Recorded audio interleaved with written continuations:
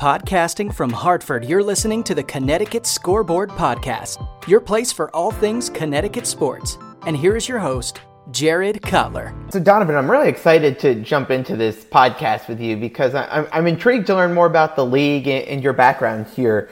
So you're bringing the Hartford Shockers here to town.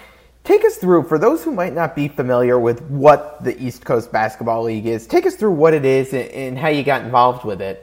Yeah, so the East Coast Basketball League is basically a minor league basketball that's from anywhere from New Hampshire all the way down to about the Georgia area.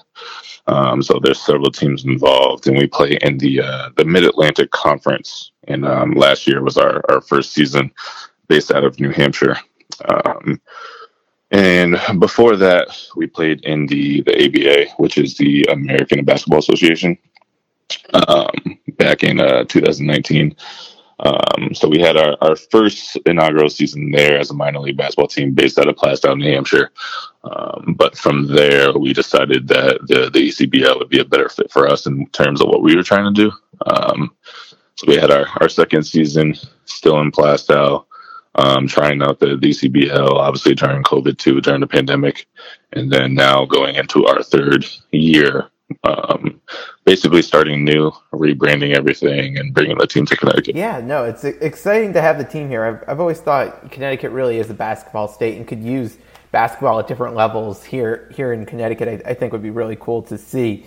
So take us through. I know you're a Connecticut native here. You grew up in Windsor Locks playing basketball here. What were your steps from growing up here playing high school basketball to now being involved with the team? Playing varsity basketball in Windsor Locks for 3 years, and then going on to play college basketball too, in Worcester, Mass, at a D3 school. Obviously the passion for basketball is there. I've always wanted to be involved with basketball even after school too, whether it be, playing, in a minor league or playing overseas. Like, basketball has always been something that's been a part of me. But after college, I played on a few minor league basketball teams in New England.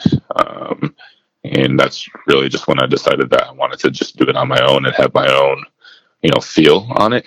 I really wanted control over how that looked because I felt that I could present something, professional to a community when it comes to presenting, a minor league basketball team and, having guys and knowing guys and throughout New England. I knew that it was, definitely possible. So I know you play a number of different roles on the team. You're the owner, the GM, coach. What's it like being so involved in so many different roles when it comes to putting this team together? I think it's a great opportunity. It allows me to, express my, innovation when it comes to basketball. Having gone to school and studied business, just studied sports management, and being able to implement what I have with that into a basketball program or a basketball club. It really just allows me to, express, the knowledge that I've obtained over the years, in many ways that I wouldn't be able to elsewhere. Even if I was working with, say, like a college team or even like a high school team, I don't think I would be able to do it to this capacity where I have my hand in like all of my social media posts and marketing and all of those things. So it really just has given me the opportunity to truly express my knowledge. Yeah, it really seems like an awesome opportunity for you there. I'm curious to learn a little bit more about the league and what it's like. When's your season? When does it start and when does it end? Yeah, so our regular season is it's basically spring to summer. So it's like March to June is our regular season. Last year we played about 12 games or so. Everybody plays each other twice. And there was only 7 teams in our conference. So in the ECBL, hopefully for the next upcoming season, we'll have at least 10 teams. But basically how it works is we play everybody in the Mid-Atlantic twice. And then after that, we'll have like a playoff series, and whoever wins that would play the winner of the South Conference, basically, for the Super Cup. So we'll have a Mid-Atlantic champion, and then you'll have your Super Cup champion at the end of our season as well. Very cool. I know when I last read about the league and your team, it was still kind of TBD in terms of where you guys would be playing. Have you figured out where the team will be next year within the Hartford area, or is that still up for a discussion there? Yeah, I mean we're still looking at some venues in terms of where we'd be playing our games, because obviously we just want to make sure that it makes sense logistically. But it's going to be Hartford County. We just haven't solidified the exact city that we're going to be playing in. In terms of the league itself, I know you guys are going to be new to Hartford. I know you were working with the team up in New Hampshire. Take us through some of the teams that are in this conference that that the Hartford team will be going up against during the season here. Those Mid-Atlantic teams. Yeah. So I mean, we have some pretty talented teams. The team that won the Mid-Atlantic last season is right up in Springfield. The Western Mass Zombies won the Mid-Atlantic last season, and they're actually a really good team. But there's teams all throughout Pennsylvania as well. Okay. All right. So it seems like Springfield's going to be a good rival going forward. Oh yeah, definitely. And that was part of the move too. Was to just kind of enhance that rivalry a little bit too, because when we were still in Plastown, New Hampshire, I mean, it was about 2 hours away to Springfield, but like that was like our closest rival. That was like our closest game. And fans from Springfield would always come to our games and vice versa. So it was always like a big deal, but it'll be even more intense now that we're right there in Connecticut. Yeah, exactly. Nice border war there. Have some fun with that.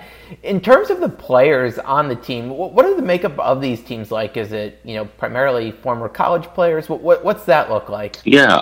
So I mean, a lot of times it's for guys that are looking to just increase or enhance their basketball career. They want to further their basketball career after college. Whether it be, they're trying to get overseas, or whether it be, kind of you're in between, kind of like in a gap year where you don't have a contract to play overseas, but you still need film. So that's usually the opportunity that it presents for most of these players, so that they don't have a gap in their resume in terms of the film that they're showing. Whether it be to other countries, or even if they just have like a passion or love for the game, like it's an opportunity for them to continue to play. And like, obviously there's various talent levels when it comes to basketball, all across the board, whether it be they play D3 or whether they play community college or whatever it is. Obviously, we just look to put the best talent out there each time. Is the roster for next year, I know you guys have some tryouts coming up, but is the roster relatively set, or are you looking to build from scratch as you make this move to Hartford? So yeah, I mean, when we moved the team to Connecticut, I mean, we're basically building from scratch there. We don't have any players on the roster yet. I mean, and that's essentially going to be the plan each season too. So at the end of our season, come 2022, we'll start from scratch again. Like, we'll host tryouts. We'll have our roster as 0, and we'll build a new roster of 10 to 12 players. No, I'm excited to see this league, really form it and have a role here in the Hartford area, because I'm always looking for more basketball. So I'm definitely excited to check it out, and it seems like just a really exciting opportunity for you too, Donovan, from the different roles you get to do and really building something from scratch here. Whether it's the marketing and branding to the basketball itself. So I'm really excited for you and the opportunities here. So I appreciate you coming on. So if you want to give a shout out how people can learn more about you and the team, that'd be great. Yeah. So when it comes to us and the team, we're on Instagram, Facebook, Twitter. It's all at Hartford Shockers as well.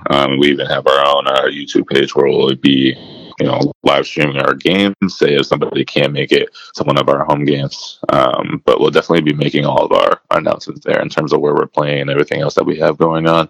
And I'm really looking forward to announcing this roster too, and who's going to be playing. Yeah, absolutely. Really looking forward to everything. Well, we'll have to have you back on as it gets closer to the start of the season and break down the roster for us. But Donovan, appreciate the time, and thanks for coming on to give us some background on this new and exciting venture you've got here. Yeah, Jared, I appreciate you, taking time out of your day to learn some more about what we have going on. Thanks for listening to the Connecticut Scoreboard Podcast with Jared Cutler. If you like the show and want to know more, check out the podcast on Twitter at CT Scoreboard Pod, the host at Jared Cutler, and find us on Facebook at the Connecticut Scoreboard Podcast. Finally, if you enjoy what you're listening to, rate and review us on iTunes. Thanks again for listening.